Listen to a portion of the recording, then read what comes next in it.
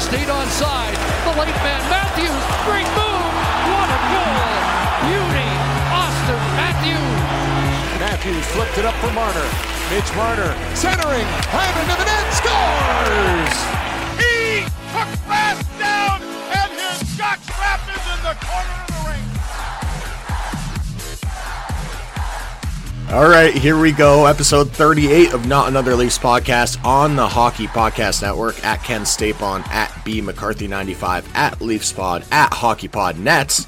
And a reminder that this podcast is brought to you by DraftKings. Basketball season won't be around forever, so get in on all the action now with DraftKings, the leader in one-day fantasy sports. DraftKings is giving new players a free shot at millions of dollars in total prizes. Claim your free shot at millions of dollars in total prizes when using code THPN during signup. Playing daily fantasy basketball is simple. Just pick your lineup, stay under the salary cap, and see how your team stacks up against the competition. Feel the sweat like never before. Every dunk, steal, and assist means so much more with the DraftKings Daily Fantasy lineup on the line. Baseball fans, you may have missed out on the season-long fantasy, so now is the time to get in on all the daily fantasy action, where DraftKings has even more ways to make it rain. With DraftKings, payday comes every day for the players, so what are you waiting for? Head to the app now. What do we want you to do? Download the DraftKings Sportsbook app now. Use promo code THPN during signup. This week, DraftKings is putting you in on the action with a free shot at millions of dollars in total prizes. That's code THPN, and you can get a free shot at millions of dollars in total prizes only at DraftKings Sportsbook. Minimum $5 deposit required. Eligibility restrictions apply. See DraftKings.com for details. And BMAC, this is episode 38 of Leafs Pod, a la the Rasmus Sandin episode, and the trade deadline special. How you doing, buddy? Kenny, I'm good. I was a little bit worried on Saturday. I'd assume we'd be talking about the Leafs power play deficiencies, but glad we got some content, buddy. My goodness. We can still talk about that if you want. No, please. We'll save that. We'll save that when we're depleted with content. We'll save that for Wednesday or Thursday, perhaps, depending on how this game against Montreal goes Monday evening and the game against the Flames goes Tuesday evening. Let's not bury the lead. Let's get right to it. The Maple Leafs cleared the cap space off the books and made a couple of trades. Let's start with the big trade. Nick Foligno coming to the Toronto Maple Leafs. What are your initial thoughts on the deal? Well, it's kind of funny because Keefe made it known yesterday that the Leafs wanted to arrive in Montreal because there's a lot of big golf guys on the team. So they were all relaxed at whatever hotel they were staying at, and travel didn't disrupt their ability to watch. Kyle Dubas was not putting his feet up yesterday and watching the Masters. He was on a tear. Nick Foligno is a excellent addition to the bottom six, Kenny. I know a lot of people were having mixed emotions on this. I don't know why people assume he just wants to go out and, make a trigger deal for a top six forward. Look at what you're getting out of Nick Foligno. Maybe he doesn't have the scoring touch anymore, but the Leafs don't need scoring, all right? He adds great grit to the bottom six. He enhances the leadership on this Leaf team. He won the King Clancy Trophy a few years back, and he's going to be an absolute force in the postseason. I mean, in the bubble playoffs last year, Toronto and Columbus, he and Pierre-Luc Dubois were the key contributors to knocking off the Leafs. I mean, it seemed like every play Foligno was, yapping to the refs or just getting under the skin of Matthews and the Leafs' top guns. Huge piece. I think Dubas struck gold with this guy. A big price to pay, though, as it cost a first-round pick and 2 fourth-round picks, as Dubas had to do a little bit of shuffling. They actually bring in San Jose as the third party to retain 25% of the salary. Columbus ends up retaining half, so the Maple Leafs actually only end up picking up the cap hit of $1.375 million, leaving some space to still make some other moves. I like that aspect of the deal, and you definitely paid a premium for this player, but certainly... And I got to be honest, BMAC, I'm not even certain that he's going to be in the bottom six. This might be a guy who slots in on the wing with John Tavares and William Nylander, or on the wing with Austin Matthews and Mitch Marner. We'll see where Sheldon Keefe decides to play him. But he might be able to bring a little bit of that sort of Zach Hyman style, power forward, get you the puck in the corner, and then get the puck to the skill guys to give that second line perhaps some assistance. I really like this deal because he brings a different element than the rest of this team has. He's experienced. He can play the two-way game as well as anybody in the league. And certainly, as we've discussed in the past, that's been something that the Toronto Maple Leafs were lacking. Now, like I said, it's kind of the king's ransom to pay for this player. And you look at Taylor Hall getting shipped to the Boston Bruins in another deal that came at the 11th hour last night. Only a second-round pick and then a bottom six forward going the other way for Taylor Hall in addition to Curtis Lazar. But that's kind of just probably a contract that needed to go the other way to make the deal work. And then you look at what the Maple Leafs had to play for Foligno. No question that Kyle Dubas thinks that this group is ready to go all in on with what he was willing to give up to bring Foligno into town. The Leafs are just even more stacked. I mean, even more scary. They are built for the Final Four right now. And I had a chance to listen to Foligno's first media availabilities via Zoom yesterday. And, you know, he was talking about his father, Mike Foligno, who, if you recall, Kenny, he played with the Leafs in 92-93, part of that run to the Final Four. You guys know the rest. So this is going to be great as the son. He gets a chance to play in the blue and white. What do you make of Dubas deciding to pull the trigger on Foligno over the likes of Taylor Hall, who is another target that was potentially rumored to be coming to Toronto and obviously has much more offensive upside than Foligno does? I just don't think it was necessary, man. I really don't think it was. I mean, Boston... To bring in Hall. To bring in Hall. Yeah. I think Boston, it makes sense. I mean, they rely heavily on that top line with Pasternak, Bergeron, and Marchand, and maybe this will allow Bruce Cassidy to slide in Hall with the top line with Bergeron and Marchand or you know, sub one of the wingers out. But the Leafs, it's like, well, where do you put them? I mean, 2 or 3 years ago, great. You know, the parade would have started already, but I think it's the right fit, and Hall wasn't necessary for Dubas to acquire. The Leafs also acquire goaltender David Rittich from the Flames in exchange for a third-round pick. Again, similar trick of the trade as Calgary retains half the salary. So I believe the cap hit for Toronto comes in similarly to Foligno's at $1.375 million. What does Dubas making this deal at this point in time for David Rittich tell you about Frederik Andersen's status with the team at the moment? It's an interesting situation, man. Quite the predicament, because we have been kind of fed this vague timeline for Freddie, and I think it just obviously shores up the goaltending depth. It's unpredictable right now what's going to happen with Frederik Andersen. So the right move, and again, financially, he pulled some strings to win in that regard as well. So I think that this just allows them to have some more security in their goalie depth. I agree. I think it basically what it says is the Maple Leafs don't want to go to war with there being a potential chance that Michael Hutchinson is going to have to be the guy in the playoffs. Exactly. Now, no disrespect to Hutchinson. He's played well at times during the regular season, but he's also played terribly at times in the regular season, both this season Very consistent. and last season. So I'm not sure that any franchise would be comfortable putting him between the pipes or putting your hopes in that guy in a playoff series. And to be quite honest, Jack Campbell also hasn't proven that he can stay healthy between the pipes. I think that's necessary to have somebody in your back pocket in case Campbell gets a little strain or in case he can't go in back-to-back games, whatever happens down the stretch. Injuries have been a problem for him this season and throughout his career.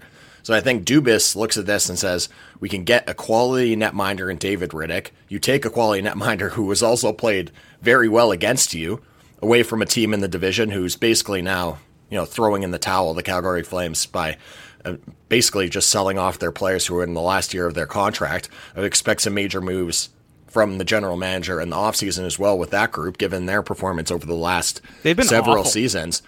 And I think what it tells you about Frederik Andersen is that the organization is pretty sure now that they aren't going to be playing him or that he's not going to make a return before the playoffs at the earliest date.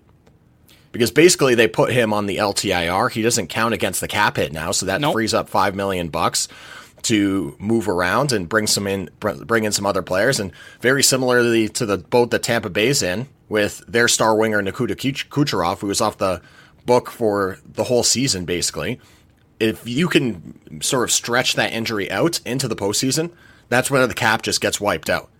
There's no more salary cap in the postseason. So you can bring back Freddie, you can bring back whoever. Riley Nash, which was another acquisition that the Toronto Maple Leafs made. Also on the LTIR. Yeah, exactly. So, and they pick him up for a 7th-round pick, so basically a bag of peanuts.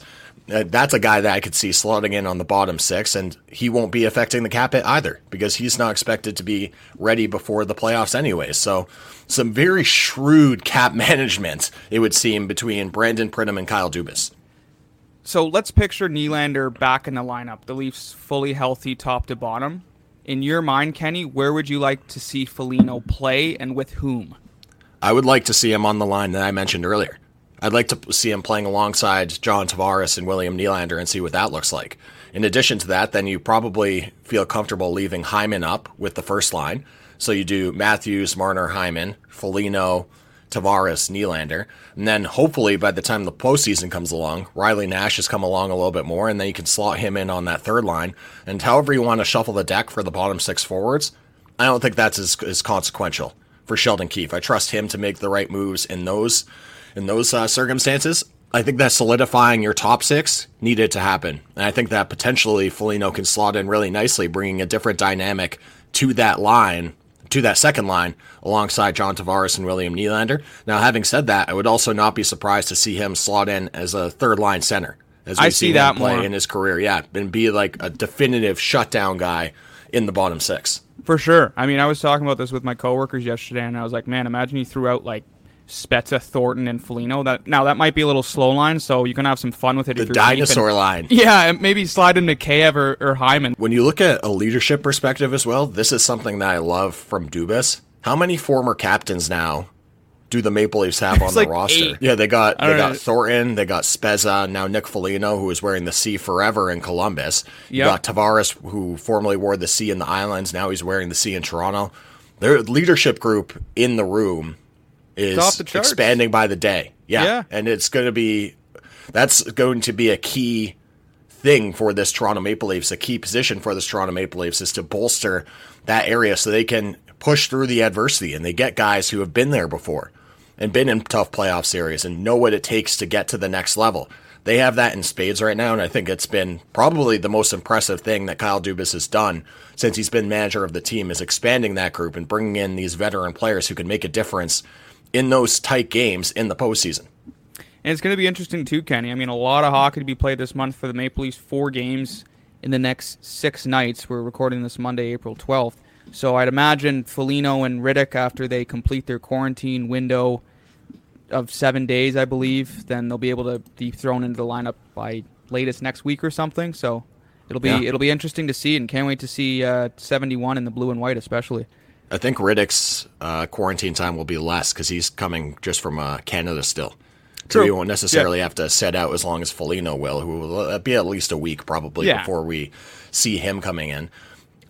Before we get to just go through the win against Ottawa quickly, because your boy Big Poppy showed up with a nice little hattie. What a game from Matthews, and I don't want to hear anyone else commenting that the wrist is still bothering him, because he is rounding back into that early season dominant form that we've seen from him. Do you think that Dubas is done? He's got still a couple hours on Monday to shuffle the deck and potentially add some more. Do you think that Rittich and Foligno are it, or do you think he's going to have another something up his sleeve? It's tough because we could finish recording and they could make another big splash, but personally, I can confidently say that Dubas is done. I think he goes, here, Sheldon Keefe, do what you will, but here are 2 impactful players that you can shuffle the deck with, but I don't think he needs to do anything else. I don't know what you think, but I think he could be done. I would suspect that the fact that Dubas has made it a point to have everybody retain percentage of salaries, and he's sending out picks to brokers and stuff like that to keep the cap hit even lower, that would indicate to me that he's not done, and that he's still probably going to try to squeeze in something else, and whatever he needs to do, half retained, whatever retained. Yeah, and you have to pay the price to do that. Yeah. I'm going to go to my tweet of the day here because Chris Johnson was reporting that the Leafs now hold just 3 2021 draft picks, 2nd to 5th in the 6th rounder, and 4 draft picks in the draft next season. So I don't think that this is a huge deal, especially in this upcoming draft where nobody knows what the hell is going on because nobody's been playing on any sort of consistent level. And obviously scouting players has been extremely difficult during the pandemic. So it's not as if there's a lot of uncertainty heading into this draft, more so than there has been in any draft in past years. I don't understand why people get so fed up when like, oh, but they gave up a first. It's like, you have to do that if you're a buyer and a contender for the cup. Who gives a crap? Yeah. You gave up a first-round pick. We don't know what it's going to turn into. And they didn't give up any prospects, any key prospects to this point. I thought they were going to have to guys give in up the organization. Amirov or something, Kenny. I thought he was going to be in the mix. But Dubas said he was open for business. Yeah. And said, we're willing to trade top prospects, and whether that was Robertson, whether that was Liljegren, whether that was Amirov, like regardless of whoever it was, you figured that they were all on the table after what Kyle Dubas said earlier this offseason. And so far what he's managed to do is keep all his top prospects and send out draft picks, which ultimately could turn into nothing given the uncertainty, especially of this year's draft. So a really masterful job for me for Kyle Dubas managing this cap situation and trying to add to his team prior to the trade deadline. A very mastersful job. Mastersful job. Oh, yeah, I like that. Hey, did you catch some of the Sunday? I was parked on the couch from 9 a.m. onward, but then I had to be in studio for 6, so I caught the rest at the network. But congrats to Hideki Matsuyama. I guess I'll just say he's at the library bar this week, Kenny. The guy who plays second, I'm going to also say he's there too, Will Zalatoris, who looks eerily similar to Happy Gilmore's caddy. And Adam Sandler actually reached out to him via Twitter to say, good luck, young man, or good luck to my caddy, whatever. It was actually quite funny. And he just looks exactly, that little blonde dude in Happy Gilmore is I think it's his first caddy before the homeless guy takes over. Yeah. But, man, that was just blowing. I think that was the story of the fourth round of the Masters. But, we don't want to bury Matsuyama's heroics. Huge congrats to Matsuyama. More good things to come, I'm sure. And big win for the Leafs on Saturday night as they beat the Ottawa Senators, who have been a real burr in their side this season. God. 6-5. Matthews with the hat trick. I was stress eating all game, man. It's too much. Yeah. It was like a scrimmage out there. Well, I feel like they just open it up. And I think that in that style of game, you have to like the Maple Leafs' chances if you want to get into that horse race style of a game where you're trading chances back and forth. The Leafs aren't the team that I would choose to do that with because they have so much scoring punch up front. Ultimately, Ottawa is able to make it close with the goalie pulled late in the third period as they bang one in. But ultimately, it wasn't enough, and Toronto was able to get the win 6-5 over their division rivals who, like I said before, always play them tight this season. Absolutely. I guess I'll throw in my tweet of the day, Kenny, before we go to Around the League. It's from Sean Bowen at Bonesy24, the son of Maple Leafs legend play-by-play Joe Bowen. He goes, I miss the days of skipping school to watch #TradeCenter. I'm sure you did that because I did that for consecutive years in elementary school. Yeah, your dad gave you the green light to stay home and... I'm sick. Oh, yeah. I gotta watch Jay Onrait. Yeah, your pops knew exactly what was going on, but he gave you the green light. Big shout out to Todd. He knew it was going to pay off in the future. Yeah, there you go. Little there you go, buddy. You were going to parlay it into a career down the road. Let's move to Around the League.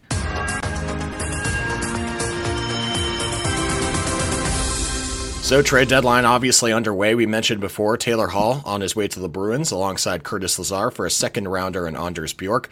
A little bit surprised that it was just a second rounder for Taylor Hall, but certainly he's had a really down season. And although our good friend of the show, Ian Tulloch, was super high on him, a decent price to pay for a winger with tremendous upside in Boston. What a crapshoot for Kevin Adams, man.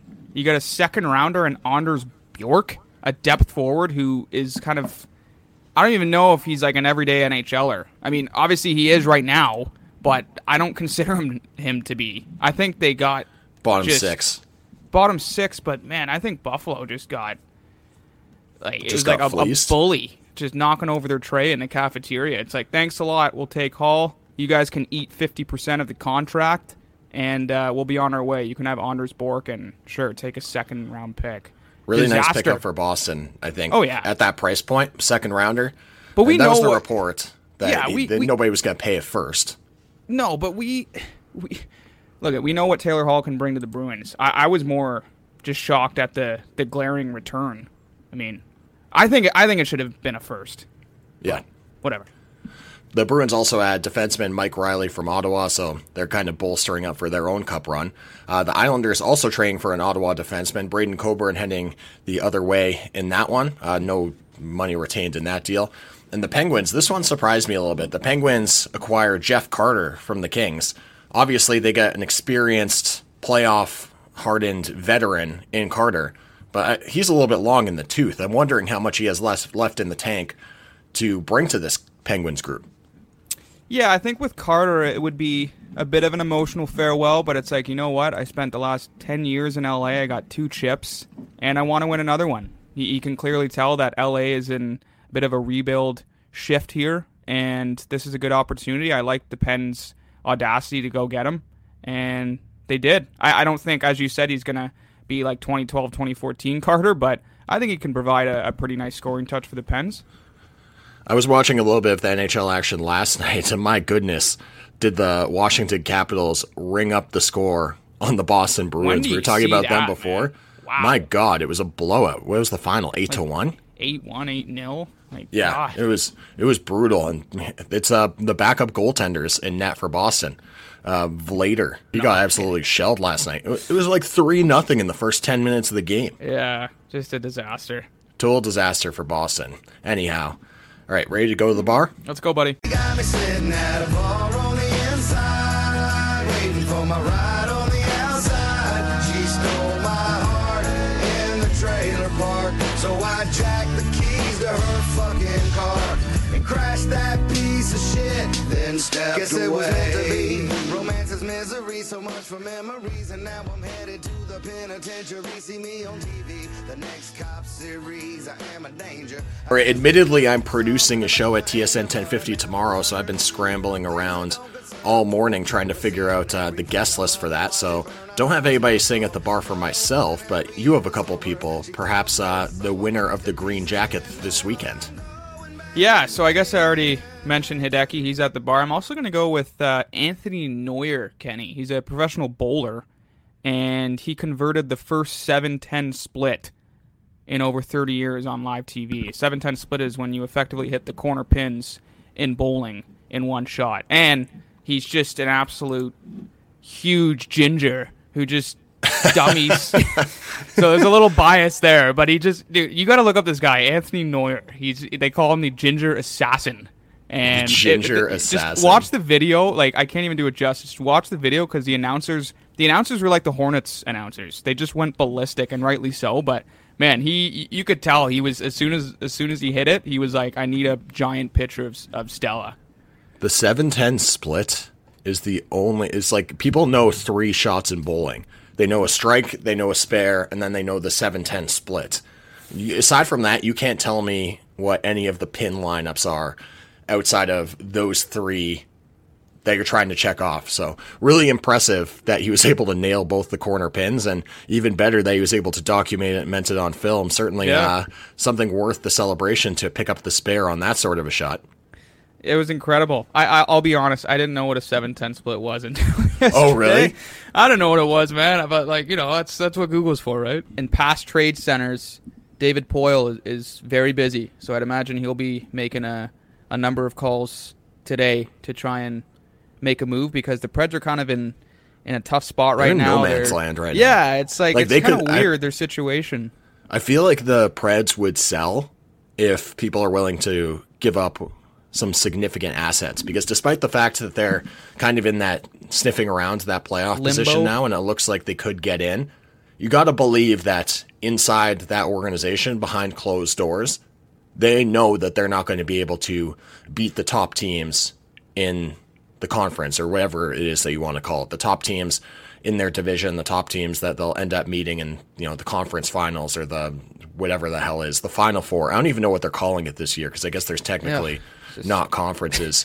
Yeah. It's a weird situation.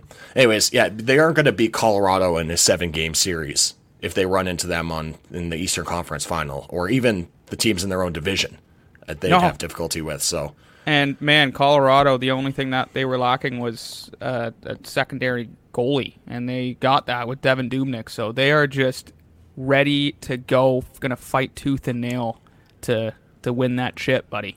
Well, them and Joe Sakic, Kyle Dubas and Joe Sakic were kind of in the same bed in that sense, where last year Colorado got caught with their pants around their ankles because like Grubauer went down, and then who was their other goalie, Francouz?